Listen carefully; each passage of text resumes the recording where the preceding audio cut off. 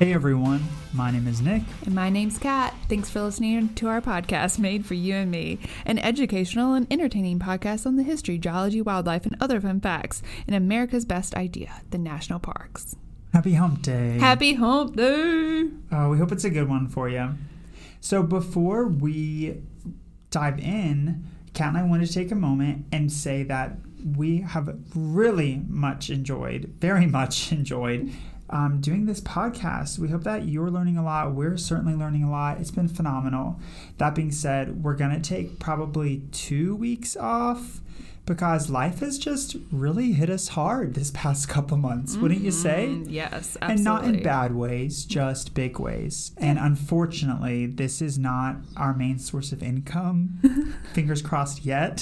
So we got to focus on our real source of income and just some other things. So we're going to take a step back, just take like a 2-week or so hiatus, and then we'll be back. But we're starting to lose steam. We don't want that for ourselves or for you as listeners.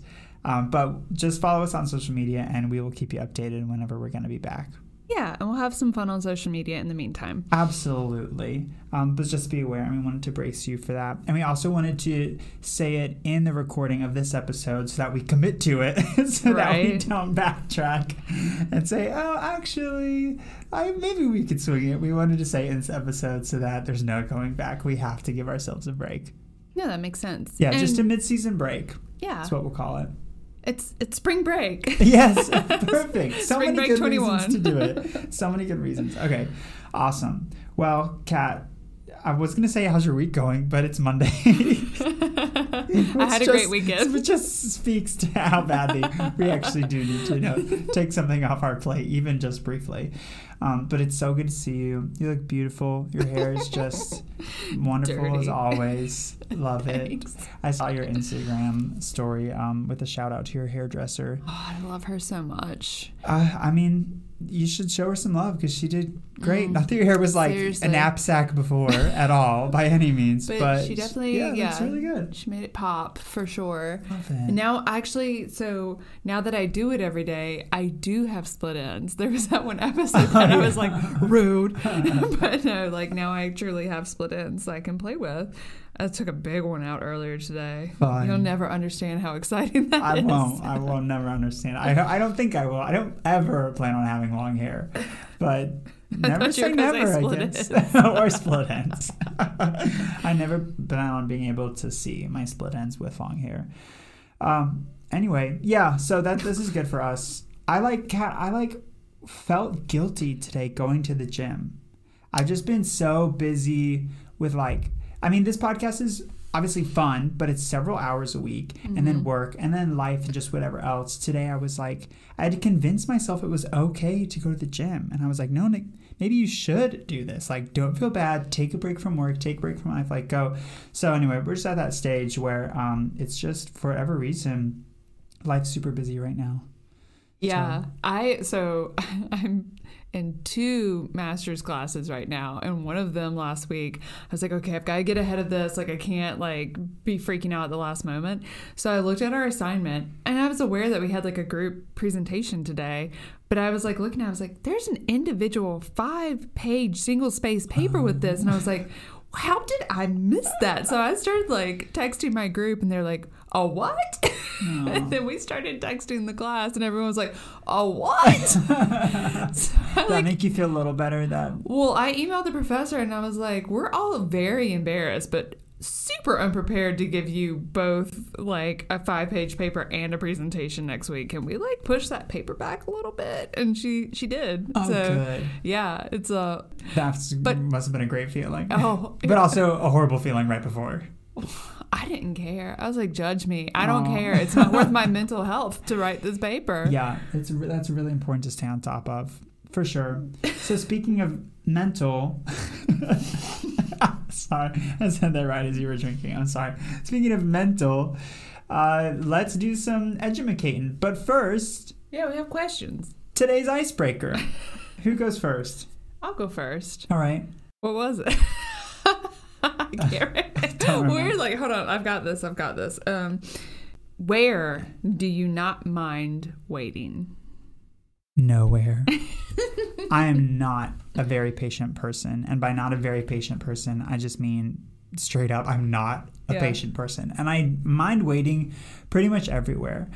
Like, other than the microwave, really? I don't like waiting. Your boy is not a waiter. Okay. Yeah, so there's that. Like, I'll wait like 2.5 minutes for my leftover spaghetti, but other than that, it's just like, don't count on me being comfortable waiting. Are you a people watcher? Yeah, but like when I have to be, like in an airport. Yeah. Or like, I don't know. Where else am I a people watcher? I don't really know. Like whenever I take Coop to the park, I guess I'll watch people. Yeah, or like I'm thinking like every time I get my car oil changed, there's always a bunch of people like doing strange things. No, that's good if you like need a silver lining when it comes to waiting and people watching. But as of late, like I'm thinking like, no, every time I've had to wait on something, even just a short time, I've not been okay with it. Well, that makes sense. Makes sense.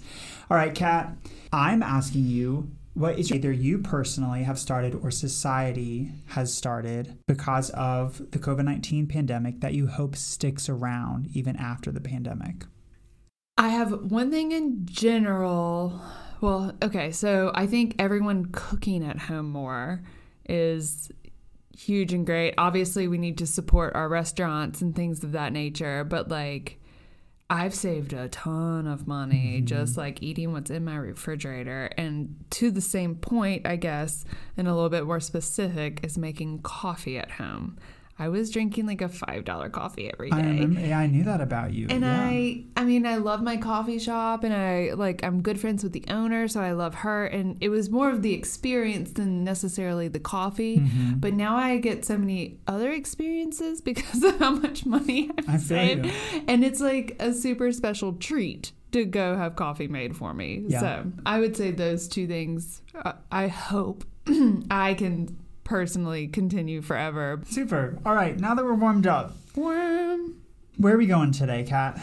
We are going to St. Louis, Missouri. The Gateway Arch. Gateway Arch National Park. This is our third newest national park, and it was the 60th.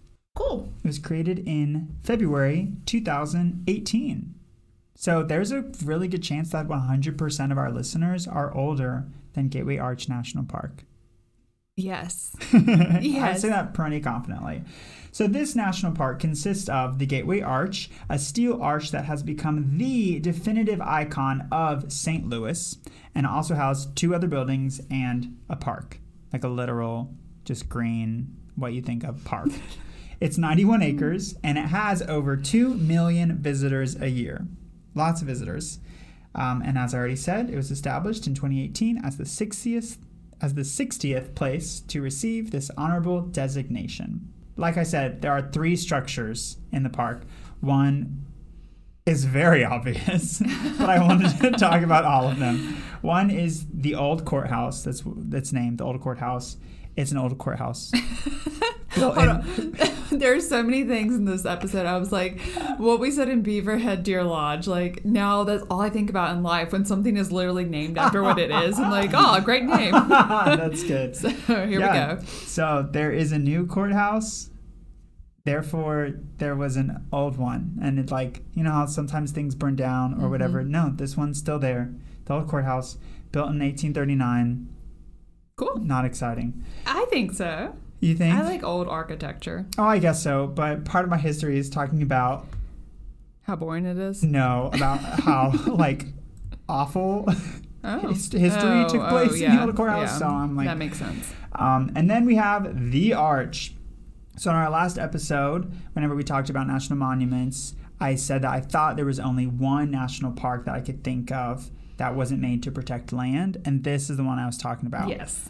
So the Gateway Arch is named after and because of the arch. It's known as the Gateway to the West, and it's the tallest structure in Missouri. It was designed in 1947 and built between 1963 and 65. It stands 630 feet tall and 630 feet wide. at its base. Its legs are 54 feet wide, and then they narrow to 15 feet or to 17 feet at the arch. There is a unique tram system that carries passengers to its observation room at the very tip-top of the arch. Tippy-tippy-top.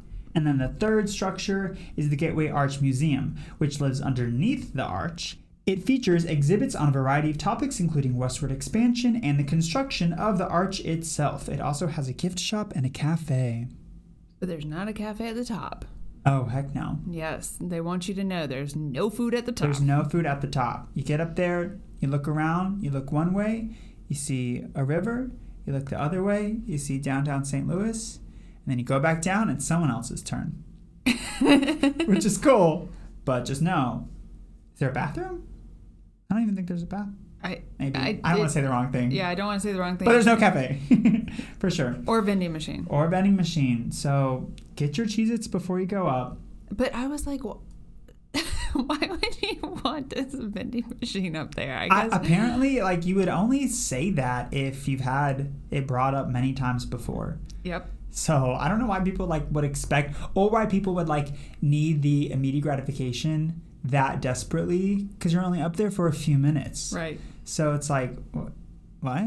You need it that bad? I need my Cheez-Its. Whatever. To experience this view. I also get my snack cravings, but I don't expect there to be a cafe at the top of the Gateway Arch. If they did, they could charge $10 a snack, apparently. Yeah, you're right. Yeah, they can inflate the heck out of it.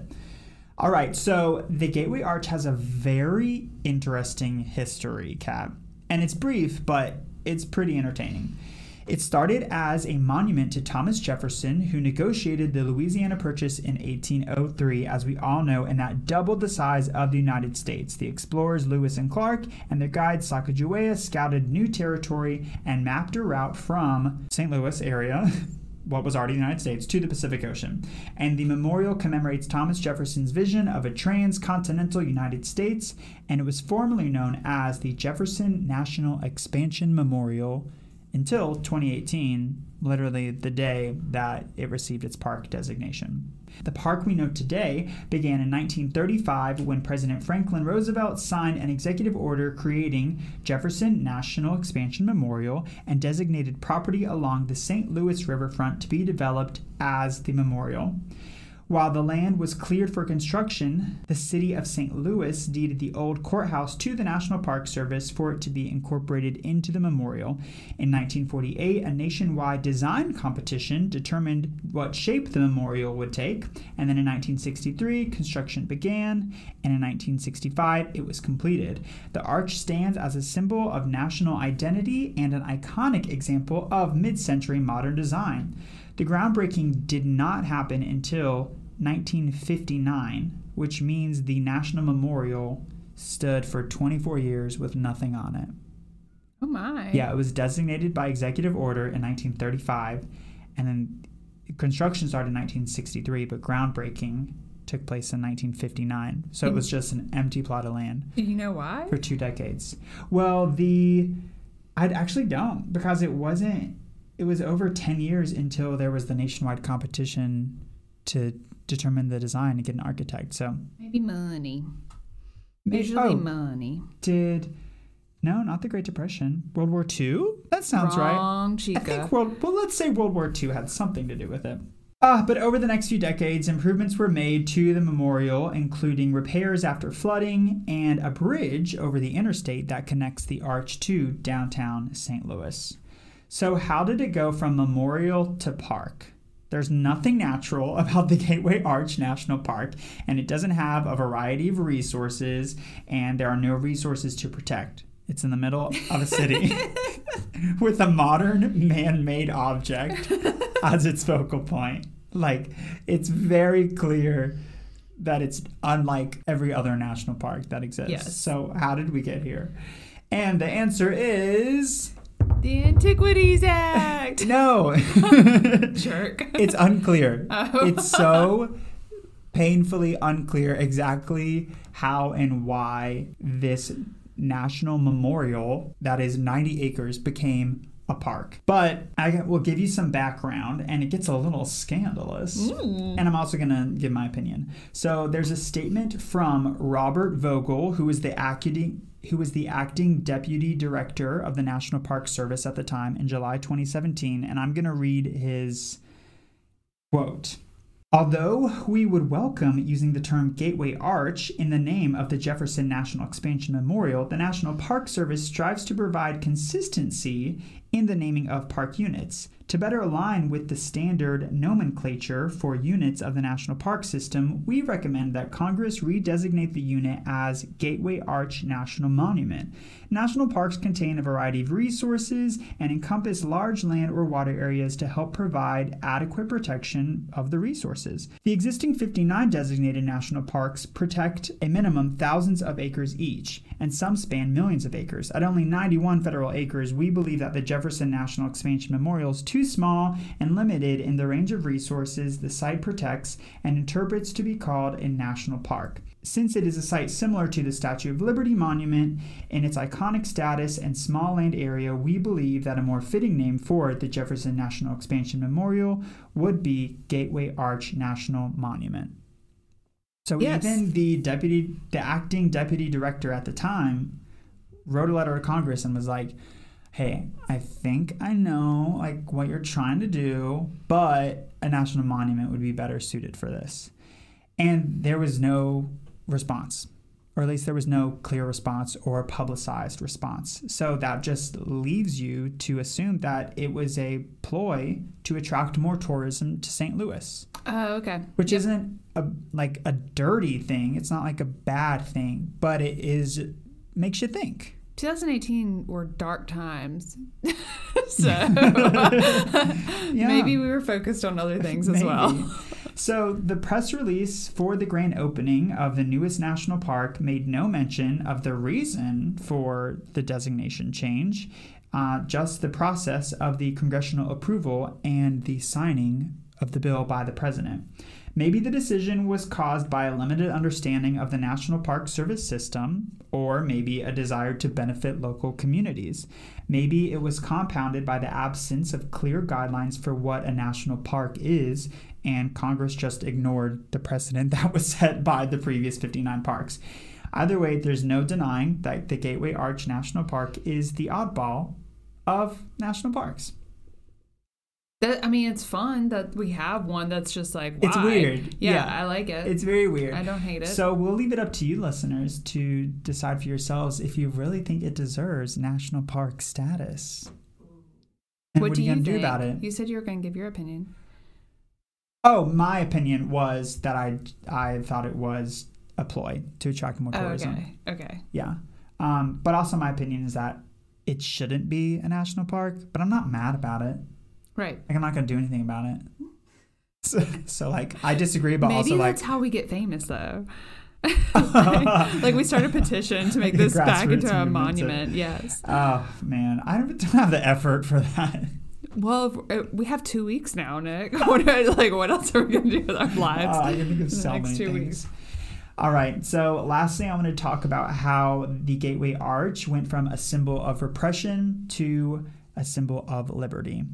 The courthouse served as a site of a number of landmark civil rights cases, including the Dred Scott decision, which in the 1830s, the enslaved Mr. Scott was taken to free territory in Illinois and Wisconsin before being brought back to Missouri. In 1847 and 1850, under Missouri's, quote, once free, always free doctrine, Scott sued for his freedom at the St. Louis courthouse. In 1957, the U.S. Supreme Court decided against Scott and his wife Harriet, ruling that African Americans were not citizens and had no right to sue in court. Dissent over the decision helped to speed the start of the U.S. Civil War 4 years later. So obviously, horrible, wrong, bad decision. Similarly, in Minor v. Happerstedt, in 1874 U.S. State Supreme Court case in which Virginia Minor unsuccessfully argued that the 14th Amendment to the United States Constitution gave women the right to vote. On October 15th, 1872, Virginia Minor attempted to register to vote in St. Louis. When the election registrar turned her down, Virginia filed suit in the Missouri state courts. The trial court Missouri Supreme Court, and the United States Supreme Court all ruled in favor of the state of Missouri. The Supreme Court unanimously held that the Constitution of the United States does not confer the right of suffrage upon anyone, and that the decision of who should be entitled to vote was left to the legislative branch. And it would be only men for the next several decades. So now, even though the Gateway Arch was built long after those poor decisions were upheld by the Supreme Court, those did take place in the old courthouse, which now is part of this park. And so a lot of people say that the Gateway Arch now is a symbol of what happens when you stand up for change. Is gateway a verb? Can you make it a verb? Because that would be really cool if it was like... To gateway. I don't think it is, but you and I can make it verbish. Well, yeah. If it would be like to gateway means to like change, that would be even better. But I agree. All right. That's all I got. That's all you have? The end. That's it. Here's some terrible history. Now we made a memorial. Sorry. Thanks, Jefferson. We know you love France. Gosh, did a great job buying all that. What were they going to do with it? I don't know. The Louisiana. I mean, you need to go back in history, but great job. Do you want to take a break or you want to keep going? Let's take a little break. Okay, I'm down. See you soon. Toodles. Hey, everyone. We're back. And apparently it's story time with Nick. I just had a quick story. You know how like sometimes you just like suddenly realize this crazy thing happened to you and it's not like a constant memory, or like you just need something to like have jogged it. Right. So whenever I did my National Parks road trip in 2015, I left North Carolina and was driving out west, and I did like a straight shot, and my first stop was St. Louis, and that was like, I forget how many hours it was, but it was like over 9 hours, I think. Not at once. I mean, like I stayed the night over somewhere, but anyway, I got to St. Louis, and it was 4th of July weekend. I don't know if I was there on 4th of July or July 3rd, but I like found a place to park, and I was like not aimlessly wandering around, but like very focused and had limited time. And I was making my way to the Gateway Arch, and you had to go to the courthouse. Like I had my parks pass, and you had to go, not the courthouse, yeah, the old courthouse. And you had to show your parks pass like there, or that's where you like buy your pass, and then you make your way down to the arch and do all your stuff. And there were like, as I was like trying to like get my whereabouts and like figure out what I was doing, I just noticed all these children. There were so many children just all over the place, like wandering the streets, just like so many alone, like so many creepy. Kids, hundreds of them, just like kids. And at first I was like, it's a field trip, this is like something I just stumbled upon this field trip. But then I kept walking throughout the city, and I was like, there are so many kids here.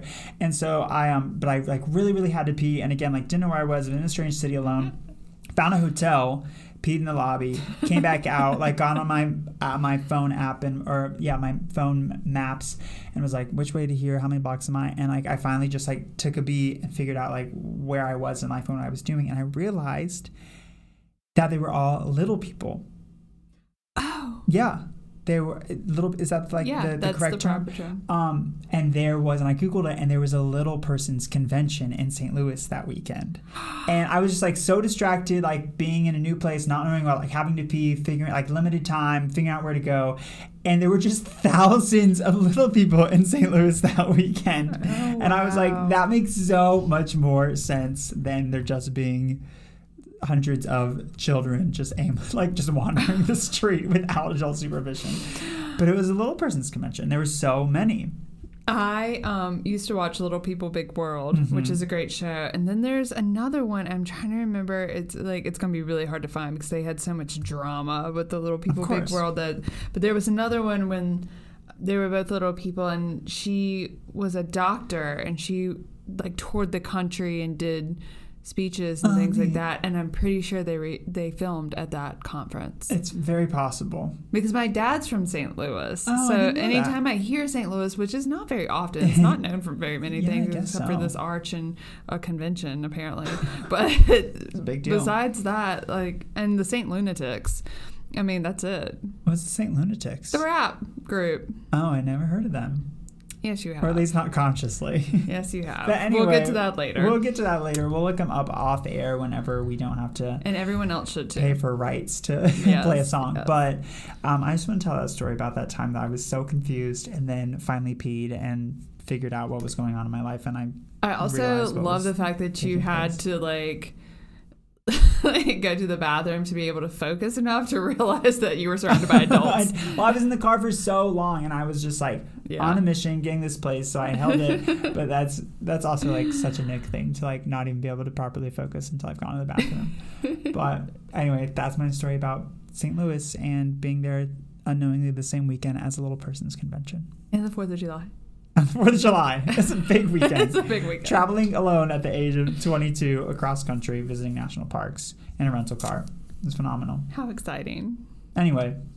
So the Gateway Arch is so significant as a structure that, as you mentioned, many people forget that it's also like a specific landscape that was created around it. Those 91 acres were designed to correspond with and enhance the arch.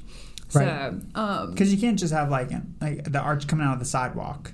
Exactly. It's like the Washington Monument. Well, I suppose you could, but why would you? Not cool. Yeah, so there's like a whole landscape surrounding it.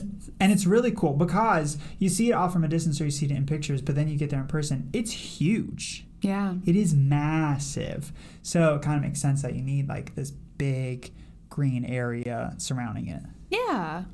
Well, and I've looked at some of the aerial views and things like that, and it looks really nice. It's really cool. And I like that it's not straight lines. Like it kind of goes with the whole arch theme. I'm not a fan of straight lines when it comes to sidewalks and things like that. I mean, like blocks, I guess, but not like in parks and things. So I think it is really cool. So it is neat. The architect, Dan Kiley, wanted the landscape to flow with all of that, and the National Historic Landmark designation included not only the massive stainless steel structure, but the curvilinear, graceful staircase of toned concrete at the north and south ends, which provides access to the grounds and the riverfront. So, so I get on the website, the National Park Service website, and like, typically there's something about nature on there. Typically. And there was a page. It had the word nature in it. I forget what the second word was, but I'm going to read all of it. Okay. As you know, national parks are full of nature. Join us in the Nature Zone. That's what it was, Nature Zone, for a taste of what our natural areas have to offer. It wouldn't be a nature zone without animals.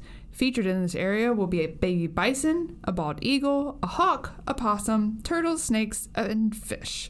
A plant area with exhibits, demonstrations, and hands-on activities will keep everyone in the family busy. Other issues discussed in the Nature Zone include weather, climate change, and recycling. And that is their website. That is a good effort at including nature into this park, I would say. So it doesn't say if this is like a museum type situation. It's got bison. Definitely museum type situation. I know, but it doesn't say it. Like, I read you the entire website. Right. It's in quotes. The and. No, that's really funny. Yeah, that's got to be. I mean, what they're probably just talking about. Oh my gosh, I'm going to sound like such an idiot. It's on the Missouri River, right? Mississippi. There is the Missouri River in St. Louis. So there's probably something in that exhibit about like the out west and like animals that used to roam freely and maybe things that are still in the river. So yes, that is a fair, notable effort at bringing nature into the park. Yeah, and just to bring us back to what you asked at the top of the episode, one of the things that we learned during the pandemic was there is a lot more nature in these urban environments than we realize until we all get off the streets and like let it quiet down for a little while. So there is a group called the St. Louis Wildlife Project, and they have set up 34 motion activated cameras within the park and elsewhere. It's like 64 acre. No, I just made up a number and an acreage. Well, it's smaller than 91, so I'll take it. Yes. And so they check out all the nature that comes through there and what's happening, the biodiversity, and improving their understanding of the ecology. So I was able to find some animals and plants to talk about. So without further ado, we are going to talk about My spirit animal. Squirrels? Squirrels? No. Oh, what's your spirit animal? Cicada? I just sit in trees and scream. No, what's your spirit animal? I looked at your notes, but I can't remember. Oh my, and you didn't Is it know otter? Yes. The river otter. Okay. The river otter. Okay, yeah. Oh, love me an otter. We actually had... Otters are lovable. My granddad went hunting really early one morning, and it was so cold that he said the first thing he saw that moved, he was going to shoot it. So thank goodness it was just a river otter, not like a human or something. But he shot a river otter so perfectly that we could mount it. So we had this otter mounted my entire childhood, and I would put it on the floor and the dog would hump it. And I did not know what was happening. I just thought it was really funny. So like my childhood included me allowing my poodle to hump a taxidermied river otter. Love it. I love river otters. They're really cute. If you have never looked at videos of them, go do that right now. But if you have, you know that they can swim really well underwater. They change directions really fast. They have very strong tails that kind of move them quickly through water. They're semi-aquatic, so they're on land and in water. They have little webbed feet, but they also have their hands. They like use it for things, kind of like a raccoon. and they hold each other's hands in the water so they don't float away from each other. But some things you probably didn't know, they have those long whiskers, but they're like extra sturdy, and it's so that they can detect food in murky water. Okay. So I didn't realize that. They just kind of look like cute animals to me. Also, they can run up to 15 miles an hour on land. What? They can run so much faster than us. That is quick. For a little weasel. That's really fast. Okay. And they can slide even faster. So also watch videos of sliding otters. Yeah, they play in snow and things like that. Animals. Also shocking to me, they can weigh up to 30 pounds. Oh, that's hefty. So they probably weigh like even way more than that when they're sopping wet with all that fur. Can you imagine a 30-pound otter running at you at 15 miles per hour? I really can't. I can't imagine that. That is like, I would be like just scared and like shocked and confused, but I'd also be so excited and so happy. Mm-hmm. That's so funny, though. Yep. That's a big boy. A big, fast, furry boy. Yes, and like you just mentioned that I totally just scooted over. They have really thick fur. It does keep them warm when they're swimming in really cold water. So, and they're brown mostly and just adorable. Yeah. They thrive in pretty much any water habitat, ponds, marshes, lakes. They do like clean water. So like if there's pollution in the water, they'll leave the area. I don't blame them. Yeah, we need to take note of that. They also live in little dens, which are basically abandoned burrows or any like hollow hole. But they will have an entrance from underwater. So they don't go into the den. They burrow up. That's cool. So I don't know what makes these dens for them that they are then allowed to like, I don't know. They make a new like front door or something. Anyway, cool. They communicate through whistles, yelps, growls, and screams, as well as touch and body posture. Aww. So apparently they spend a significant portion of their day marking territory by urinating, defecating, scratching, and rubbing their scent glands on rocks and trees. Huh? And now I love them even more. Me too. What else you got to do? Oh, man. Mark your territory, y'all. They typically live around 12 years old, but the oldest living river otter on record was 27. Wow. Yeah. Isn't that wild?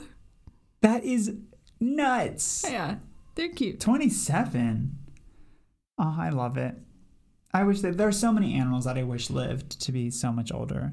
Like dogs, specifically dog. Like I wish dogs lived to be like as older than humans. And river otters, that's another one. Like I feel like they just deserve to be like to grow old and just be these. Like, wise old river otters. Oh, Yeah, Yeah, no, I agree. I have been waiting for a very long time. Like, otter was the first animal I wanted to do, and they are in most of our national parks. But I was like, I'm going to wait for one that doesn't have any really cool animals. So here we are. I love it. At Gateway Arch. So our next animal, if you couldn't guess from this large park that's not really a natural resource, is the eastern gray squirrel. Squirrels are everywhere, man. Everywhere. They're everywhere. And these specifically in North America, anyway. And there's like the eastern gray squirrel and the western gray squirrel. Mm-hmm. And like, the gray-tailed squirrel. What is North Carolina's? The eastern gray squirrel. Oh, I thought we had like the gray-tailed something. Well, we also have fox squirrels, and then there's like several others. I had to delete half of the like squirrel comparisons I found. They're prevalent as heck. Mm-hmm. Seriously, like, can you imagine if squirrels were aggressive to humans? Mm-mm. Like, I really don't think society would be how it is today in America at all. I also think we take them for granted because they are everywhere, but they're super cute. I love watching squirrels. Mm-hmm. There are so many squirrels in our neighborhood. I mean, like I said, everywhere. But there are just so many squirrels, like, hopping on fences and burying things and just, like bopping around power lines. I love squirrels. I think they're so cute. And they're super sweet. And they're like hilarious. You said, they're not mean. They're so funny to watch. Yeah. Sorry, continue. No, I mean, yeah. So we do have fox squirrels. That's probably what you're talking about. Those are the confusing skunk-looking squirrels. They look like a mixture between an eastern gray squirrel and a skunk. But yeah, they're really common. They are basically from Gateway Arch east and north into Canada is where you can find the eastern gray squirrel. They have also been introduced to Italy, Scotland, England, and Ireland, and they're considered pests there, and they've actually kind of like threatened the native squirrels in that area. Yeah, I believe it. So they don't like living in Europe. They want to stay right here. Not a lot of like fun facts about the squirrel itself, but they were one of the main sources of meat for Native Americans and colonists, and a lot of people still eat squirrel today. Oh, yeah. So in Mississippi, there's an economic impact of $12.5 million from gathering squirrels every year. That's like so believable. Yeah. We had my father he's not like super Southern, but definitely has a draw. I had a draw until I was like 12 years old. But we had a joke in my house growing up where if my brother or I were to like ask what's for dinner more than once, my dad would say squirrel and just get us to shut up. And then we had a saying that we'd say, squirrel, it's what's for dinner. What was that from? It was like from was it Spam? But there was like that was like a marketing thing, like on commercials, and it was like something. Like it's beef, what's for. I think. Sure, was it beef? Yeah, beef. It's what's for dinner. Or but it was like a specific. And so we started saying squirrel. It's what's for dinner. Yeah, no, I've never eaten squirrel, nor would I like seek it out. Maybe if it was like super randomly offered to me and I was just like in a YOLO moment, but normally like I'm good. Yeah, they run around a little too much for me to think that they're going to be like true. Yeah, they're probably just very lean and tough. Very lean and tough. But they are abundant. Yeah. So also the reason why it's such a big industry in Mississippi is because training people how to hunt, like it's really easy to hunt squirrels. Oh, okay, great. Yep. So we mentioned this in the episode with the nutcrackers, but squirrels do eat seeds, and so they also bury seeds all over. And they have a really great memory. And so between their smell and their memory, they usually remember where all of them are, but the ones that are not retrieved out of the ground end up being trees. So they have a really important role with the ecosystems that they live in. So funny and so vital. Yup. They are eaten by a lot of the things we typically talk about, like bobcats, hawks, and Canada lynx. And Mississippians. It's literally what's for dinner. So 2 fun facts. one to your point, squirrels are ranked second to birds in value to nature watchers.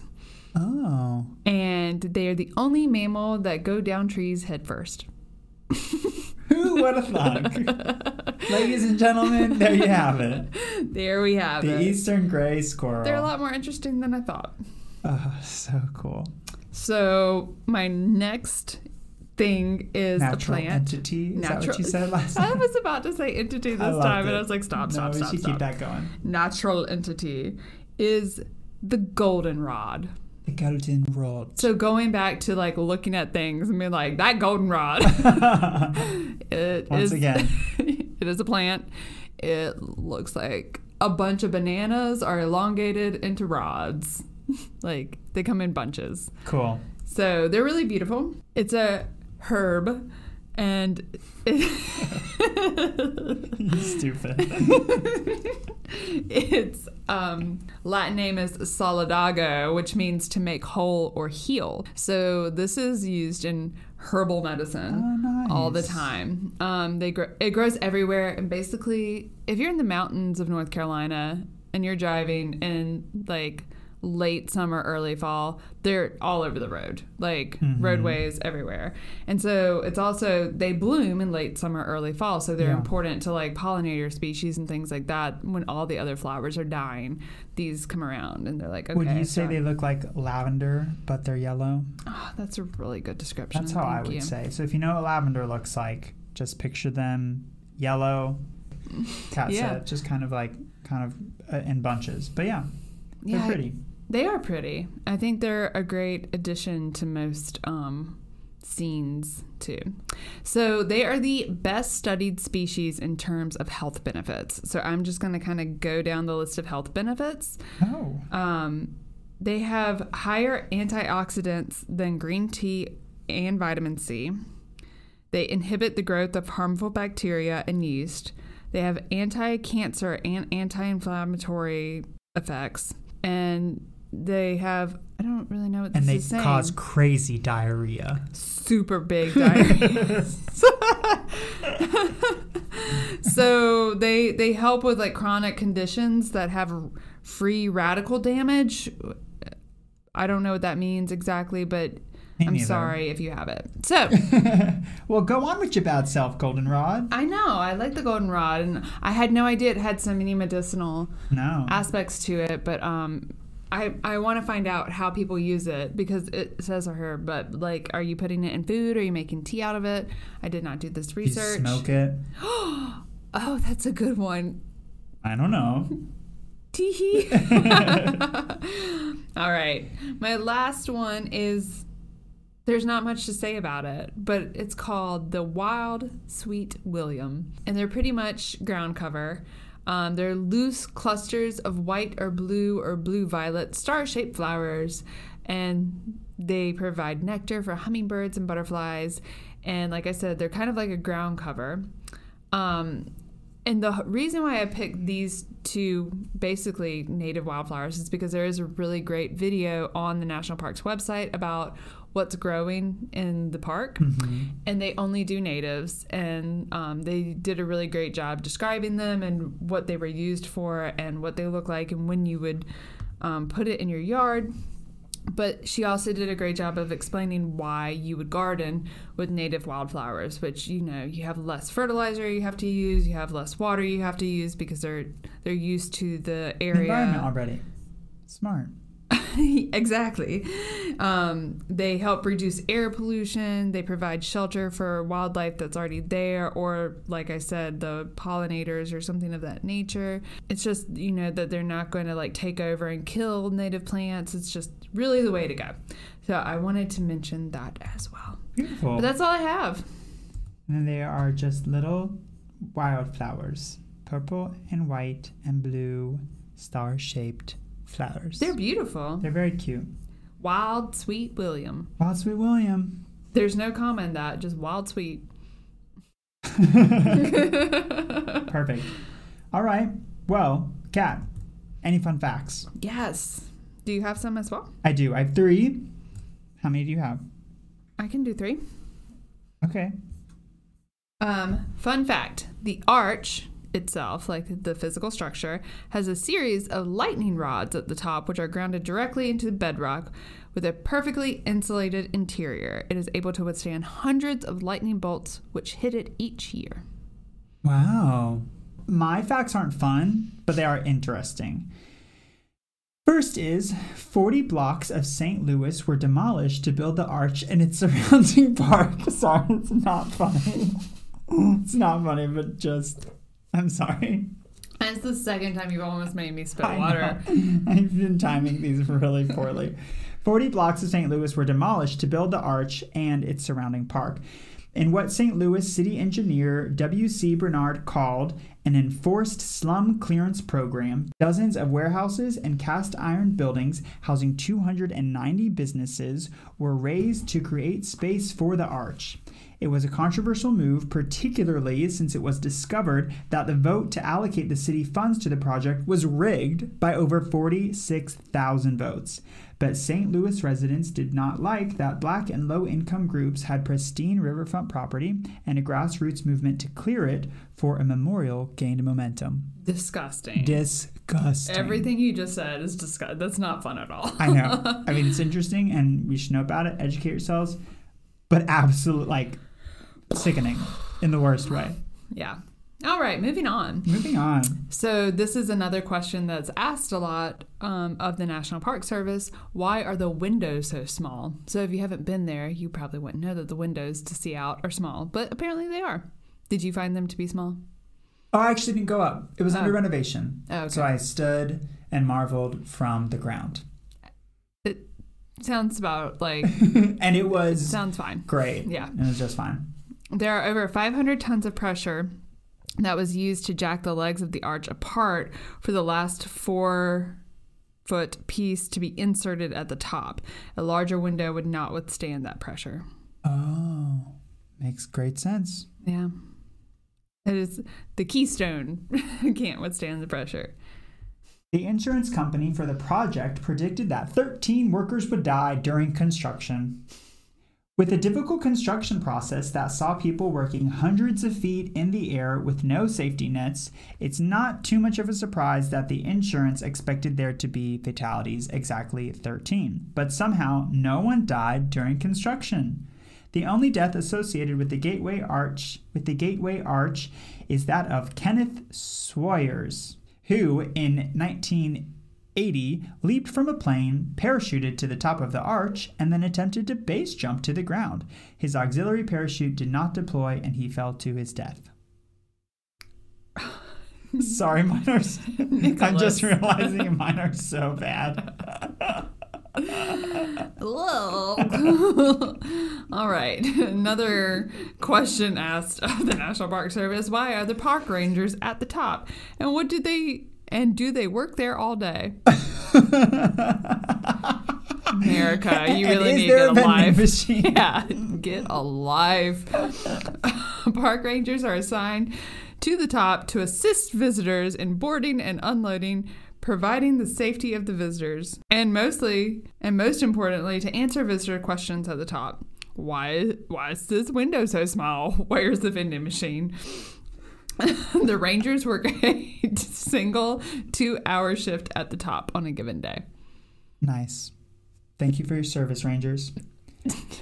Lastly, presidents are not allowed to go to the top, except for one, President Eisenhower. The Secret Service has forbidden all presidents from ascending the Gateway Arch. I keep saying gateway.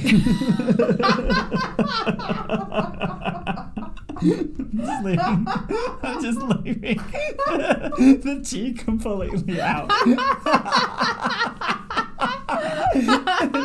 So good. Okay.